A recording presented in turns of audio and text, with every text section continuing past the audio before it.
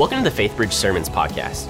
Today's sermon is brought to you by Bible teacher Duffy Robbins and was recorded on Sunday, January 1st, 2023.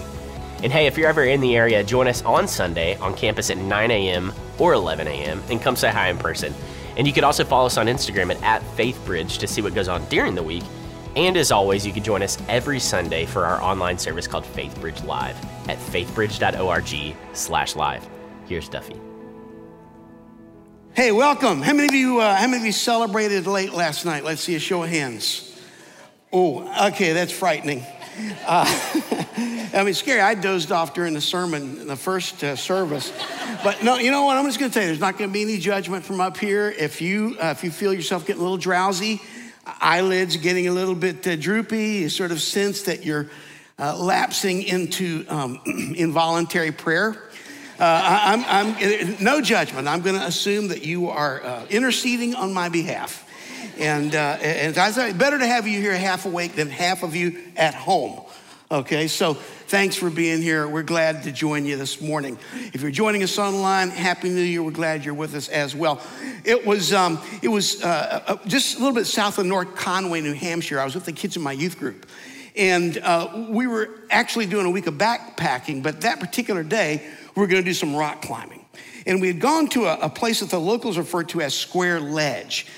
They call it Square Ledge because it's sort of a geological phenomenon. I guess technically it's called a monadnock. It's just this hunk of granite that juts up out of the earth's surface there. And it has a nice, rock face on one side. And you can stand up on the top of Square Ledge and you can look off out into, Maine to the east and up a little bit north. You can actually see the peaks of the Presidential Range in the White Mountains. It's just a gorgeous spot. And locals like it because it is such a great place to climb. We were actually there that day, not because we were going to actually climb up Square Ledge, but because we were going to rappel down Square Ledge. Now, most of you probably know what rappelling is, but for those of you who don't, I'll just explain that rappelling is when you stand with your back to the edge of a cliff, and then you fall backwards off of the cliff and walk down the face of the rock. And you've probably seen this. And of course, when you do it, you're tied into a safety line, right? Otherwise, you're going to walk really fast. And I explained to the kids in my youth group, I said, now guys, to do a safe rappel, you're going to have to do something counterintuitive. You're going to have to stand there with your back to the edge of the cliff, and then with your body straight, I want you to actually just fall back. Just fall back and put your trust in that safety rope, because that rope is going to pull your feet perpendicular to the face of the rock. And of course, what's tricky about that is all of us, since we're little babies, we learned if you fall, you want to try to go feet first, right? The problem is if you go feet first off of a cliff like hurts your face, and so you have to actually fall backwards, and that will help you to do a safe rappel. Everybody seemed to understand. We're ready to make our descent. Two guys went down first. I always send guys down first just to check the gear. But the first girl to go was a girl by the name of Haley. I knew Haley was going to volunteer first because Haley was just one of those girls who was just like all in. She was gung-ho. She was ready for it. And so I get her over the edge of the cliff, probably about 18 inches from the ledge. And we put the webbing around her midsection. To the webbing, we attached a silver oval called a carabiner. Some of you know that term. And then to that carabiner, we attached a second carabiner in the shape of a figure 8, through which we threaded the climbing rope. That would add friction, so that would slow her descent. And so now Haley has her back to the cliff. She's looking into my face, and she can see behind me the kids in our youth group. They're seated up on the rocks. They're kind of looking off of the cliff and watching as each of them go. And so I've got Haley by the shoulders. She's all roped in. I said, okay, Haley, we're ready to do this. Are you ready? And she goes, yes.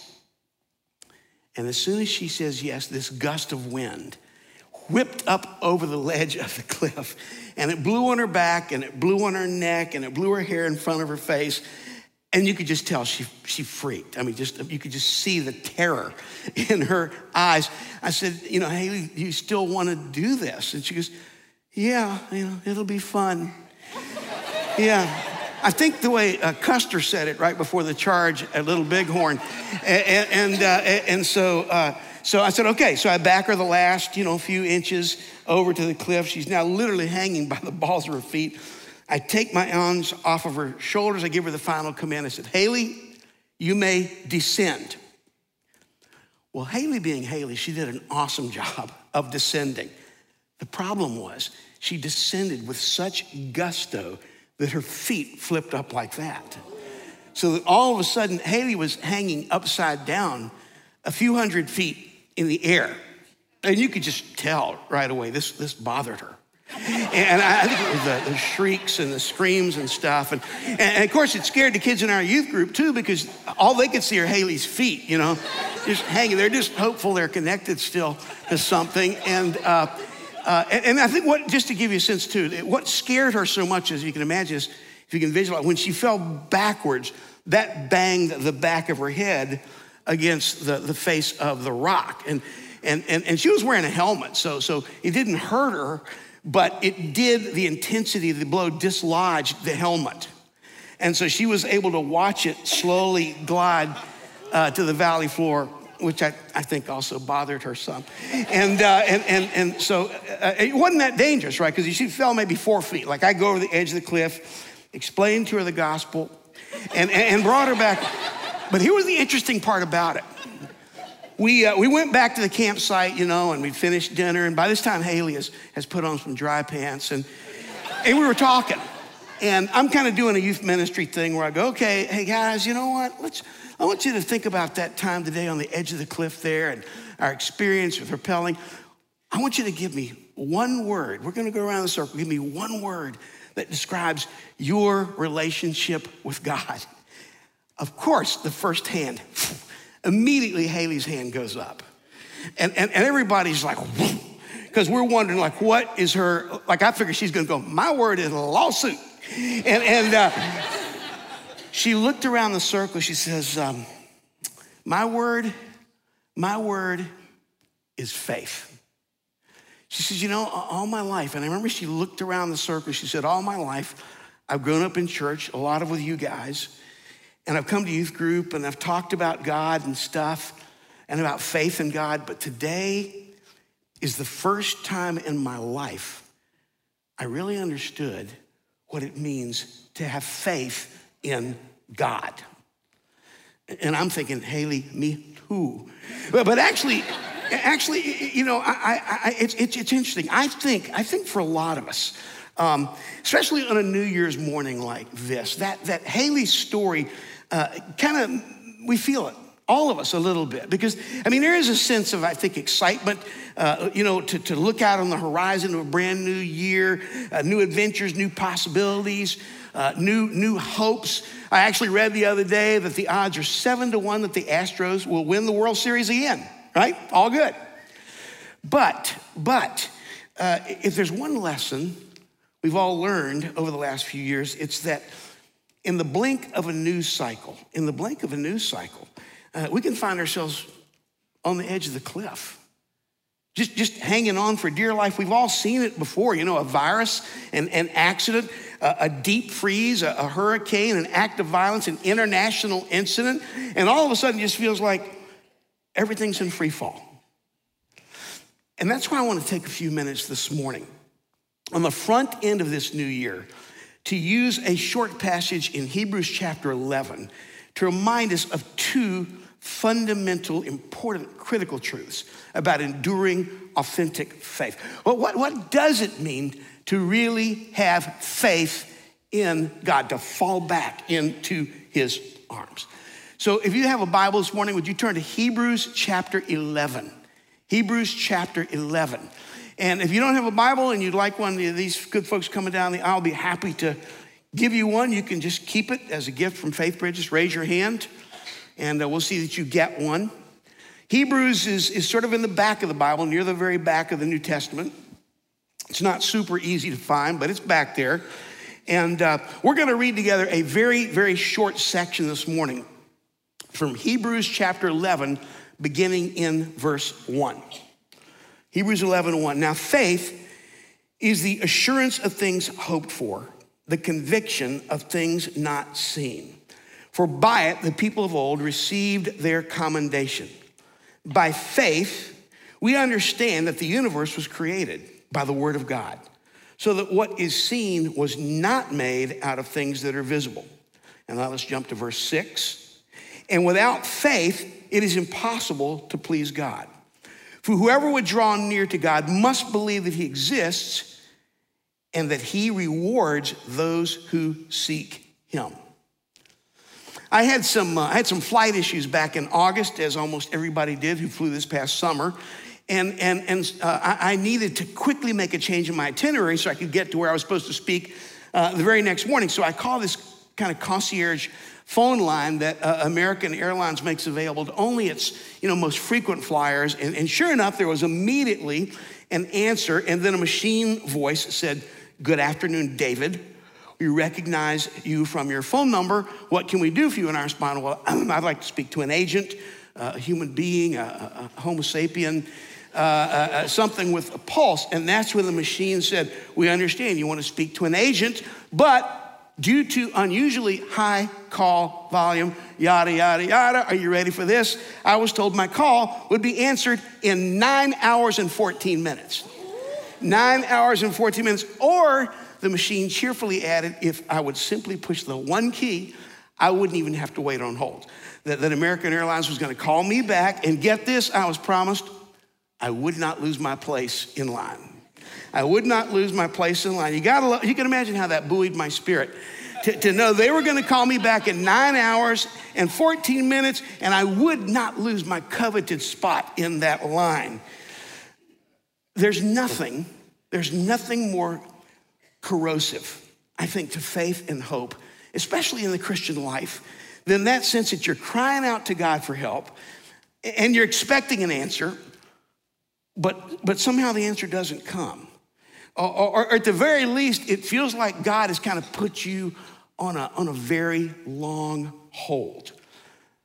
I think that's what it must have felt like for the Hebrew Christians to whom these words in Hebrews chapter 11 were originally addressed, sometimes between 60 and 65 AD. There was a hostility from their fellow Jews inside the temple who were outraged by this claim that Jesus was somehow the one true Messiah of God.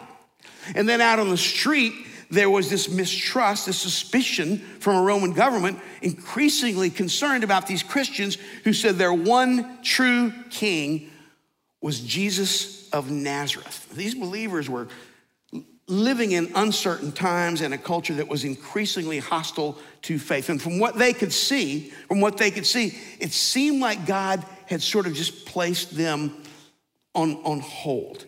In fact, if you go to the final verses of Hebrews chapter 10, just before we get to these verses in chapter 11, you'd see in verse 36, you have need of endurance, so that when you have done the will of God, you may receive what is promised.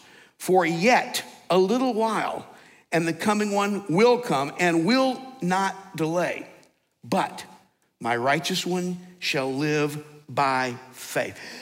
This is God saying, in a sense, look, you may have to wait a while. You may have to wait a lot longer than you'd like to wait, but you will not lose your place. My coming one will come. My righteous shall live by faith. And that's when the writer of Hebrews then offers us in chapter 11 this simple statement about the nature of that kind of enduring faith. And it's a statement that's frankly just as relevant for us today as it was 2,000 years ago. Let's look back at verse 1. Zoom in on verse 1. Now, faith is the assurance of things hoped for, the conviction of things not seen. There are two important truths that I want us to think about this morning. The first one is this. Authentic faith offers us assurance from the inside out.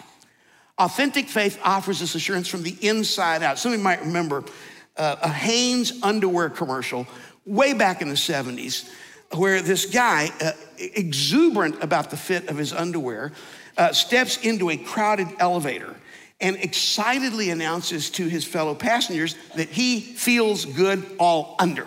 He feels good on. Anybody remember that old commercial? Yeah, all right, I tell you what, let's watch.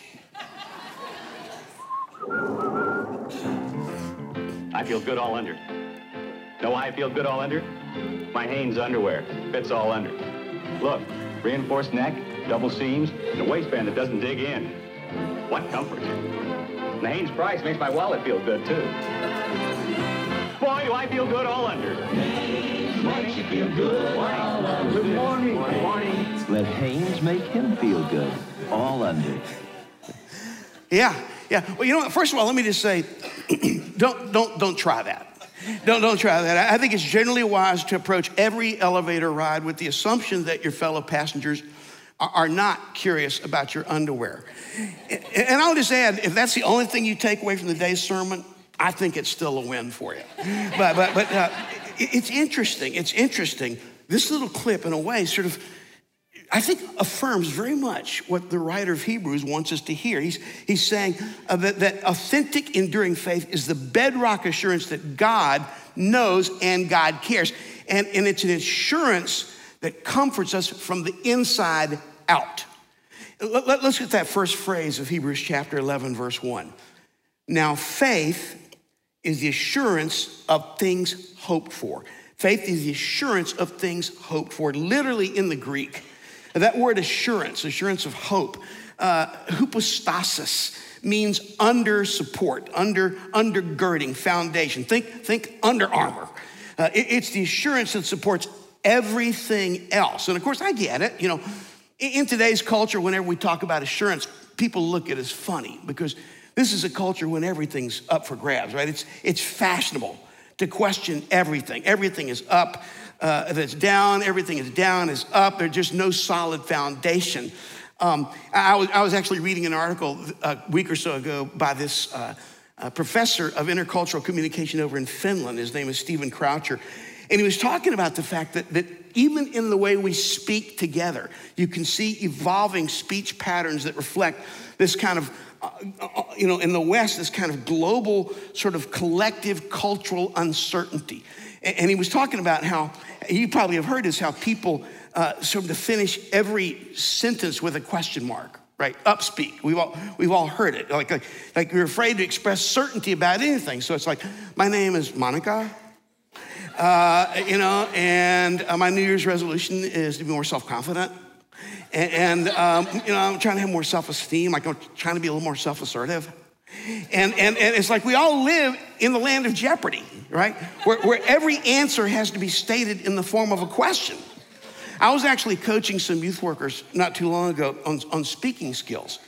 And this one guy got up and it was good. It was pretty good. He had some good content. But no joke, every single sentence he ended with the word, okay? Like he goes, so Jesus comes to this blind man, okay? And he spit in the mud, okay? And wiped it in the guy's eyes, okay? And I finally just stopped and I said, no, this is not okay. It's not okay. This is the oral equivalent to the game, may I? It's like at some point there has to be certainty. I mean, it's a nice parlor game to say we don't know anything for certain, and to say that, of course, with certainty.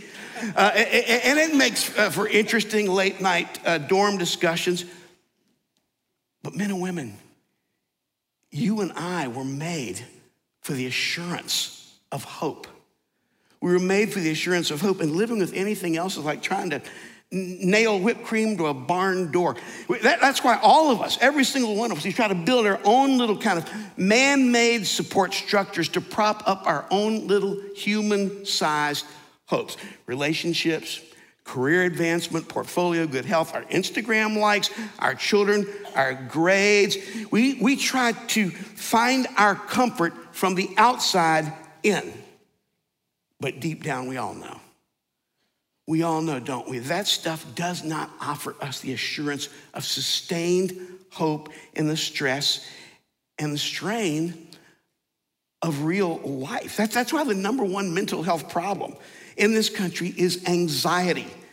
It's increasingly common in both men and women, almost twice as common among women as it is among men. I don't think that's because men are innately more centered. I think it's because we men, frankly, are more susceptible to denial and distraction. And it's also increasingly common among teenagers and young adults. In fact, I read an article not too long ago that suggests it's starting to become real. The problem with anxiety starts to become real among children as young as 7 years old.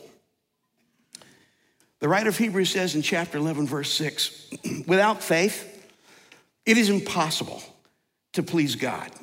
For whoever would draw near to God must believe that God is, and that he's a rewarder of those who seek him. Listen, men and women, this is important. Everybody in this room this morning is living by faith.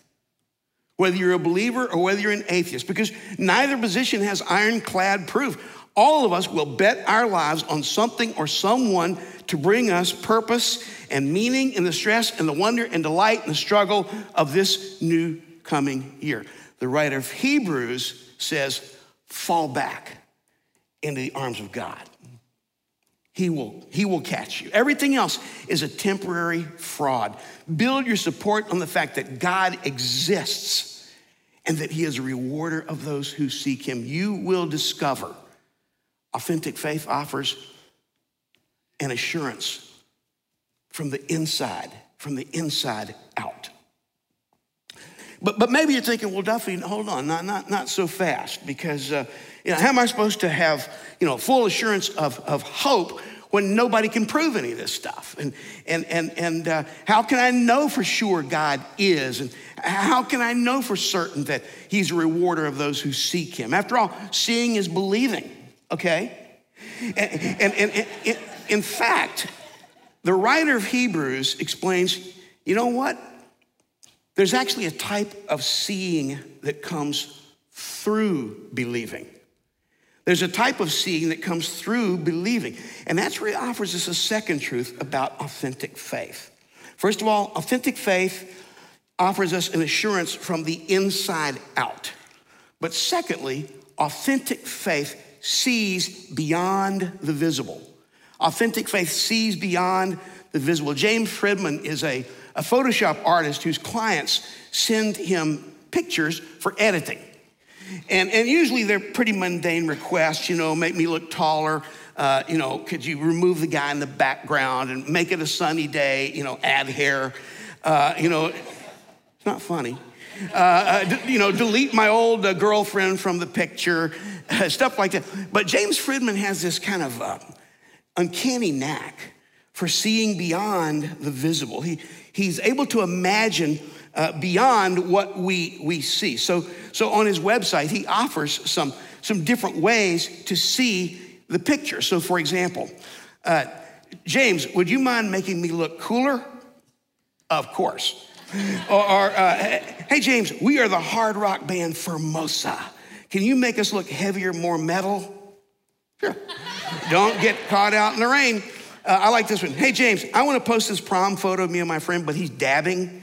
Could you Photoshop it so he's not dabbing anymore? He's not dabbing anymore. Hey, James, I just fired a gun for the first time, and I was wondering if you could make me look like some kind of agent. Sure. I like this one, too. Hey, James, my friend is a fan of Muhammad Ali. Could you make him look like a boxer? Not a problem. This last one's my favorite. Hey, James, will you make me look like a bad, bad boy? There's a sign, no sunglasses, no fanny packs, no tattoos, no mustache. The police are on their way. It's pretty fun. But you know what? Friedman's work can also help us to understand something that's important about enduring faith, because enduring faith at its core always looks beyond the visible. In fact, you'll notice twice in this brief passage, the writer of Hebrews points beyond the visible. Look back at verse 1.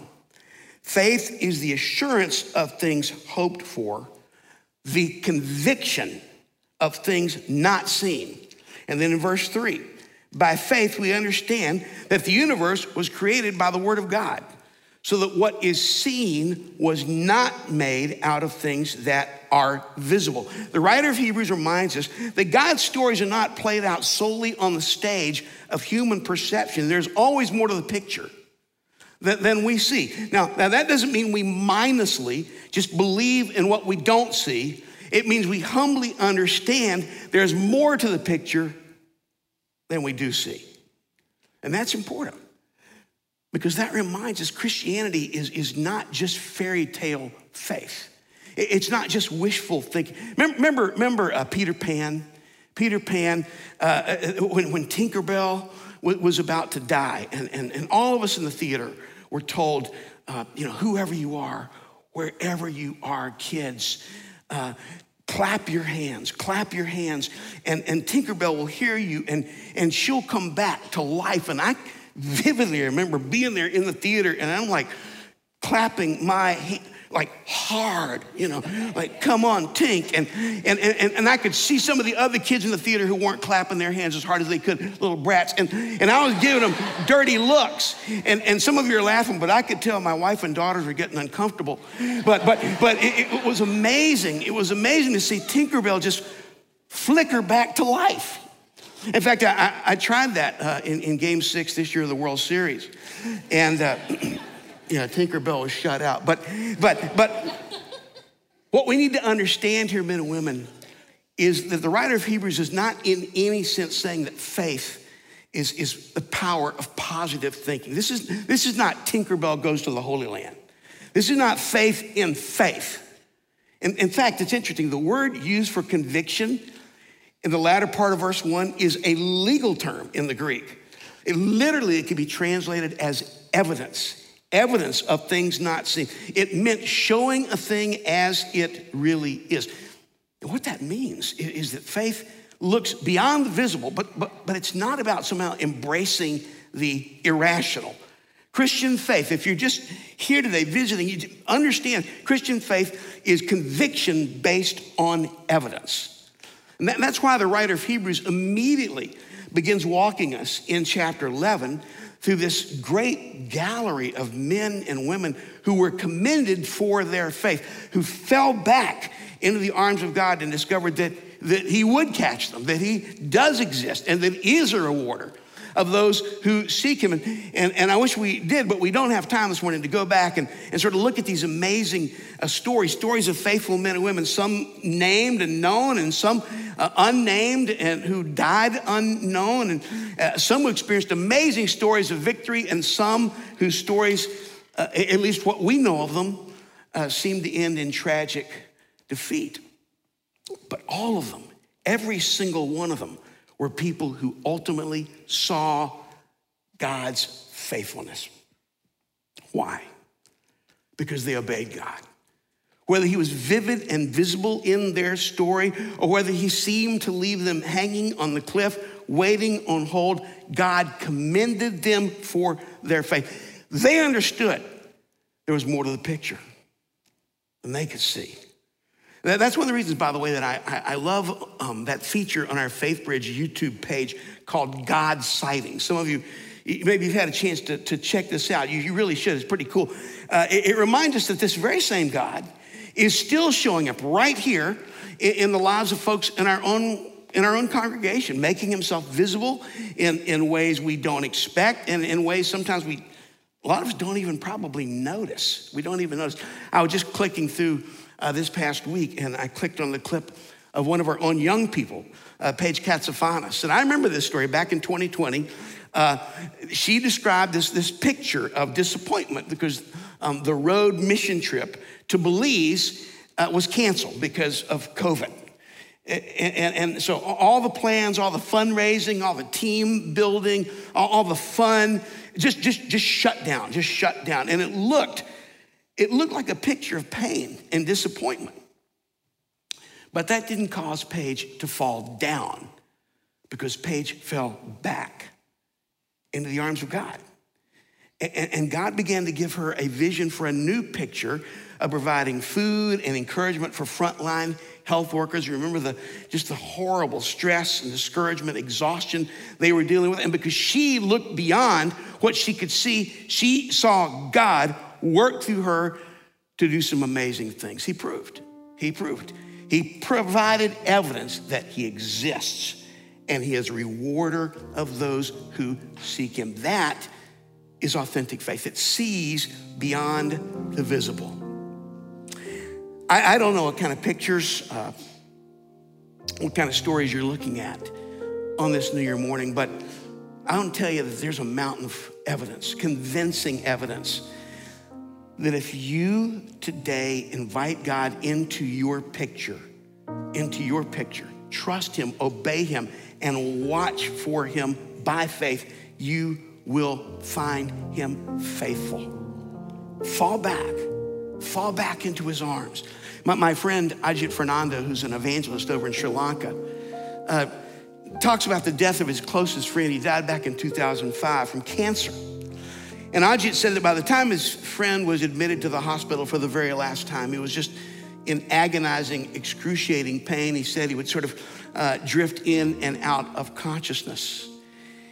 And Ajit said one of the very last lucid conversations that he can recall having with his buddy, hanging by a thread to life, he said, my friend looked up into my face and he just said, honestly, he said, I'll be honest with you. I have hit rock bottom. I have hit rock bottom. But then he said this, but you know what? I found that the rock is solid. The rock is solid. Now, men and women, that's a man who knew the assurance of hope and the conviction of things not seen. What about it today? You putting your feet this morning on that solid rock. What about falling back into his arms and trusting him to catch us? Like Haley said, you can go to a lot of church services, you can talk a lot about God without ever thinking about what it would actually mean for you to fully have faith, place your faith in God. If you're here this morning, or maybe you're joining us online and you're just kind of checking this out and you're not really sure how you feel about all this, you need to know you are invited into this amazing story. You could be a part of Hebrews chapter 11, 2.0. All you have to do is fall back into his arms, trust him, turn to him, confess your sin, accept that Jesus has died on the cross for your sins to pay the debt of death that we all owe for our denial and our rebellion and our disobedience. And the scripture says by grace and mercy, we can be ushered into this new year, into a new life where we are declared righteous before God, not because of anything we've done, but because of what Jesus did on the cross. We're declared righteous by faith. And then, of course, the great news is that Jesus rose from the dead. He rose from the dead so he can live in us now by his Holy Spirit, giving us assurance from the inside out. It's interesting. The very first word in Hebrews chapter 11, verse 1 is the word now. Now. Why not now? Why not this morning? Why not this morning, New Year's Day, make that decision? Or maybe you're a regular part of our Faith Bridge family here. But you've been kind of playing it safe. You've been kind of keeping your distance from the cliff, trying to kind of construct your own, scaffolding of support props, outward props to give your life meaning and value and safety. I want to invite you this morning. This gracious God invites us all this morning to embrace the freedom of a life where God alone is our support, our under armor. Not good behavior, not a good job, not good grades, but the rock solid assurance that God is and that he is a rewarder. He's a rewarder of those who seek him. Would you bow your head? Let's pray together. Because right now, there's some of you perhaps who need to talk to God about these very things. Maybe you've never, ever made a commitment to Christ before. And you still don't understand everything, but you know enough to know, Lord, I'm on the edge of a cliff. Or I've been playing it safe. I've been hedging my bets. I want to fall back into your arms. Or maybe you've sort of been talking a good game, But today's the day to actually take God at his word that he is, and that he is a rewarder of those who seek him. Lord, thank you this morning that you give us on the threshold of a new year an assurance of hope and the conviction of things not seen. Would you, Lord, give us the courage, the faith to fall back into your arms. Thank you, Lord, that you're a sovereign God. You know everything that's going to happen in the year ahead. You know everything that happened in the year past. And everything that is over our head is under your feet. You will catch us. Thank you, Lord, that we can trust in you, the solid rock.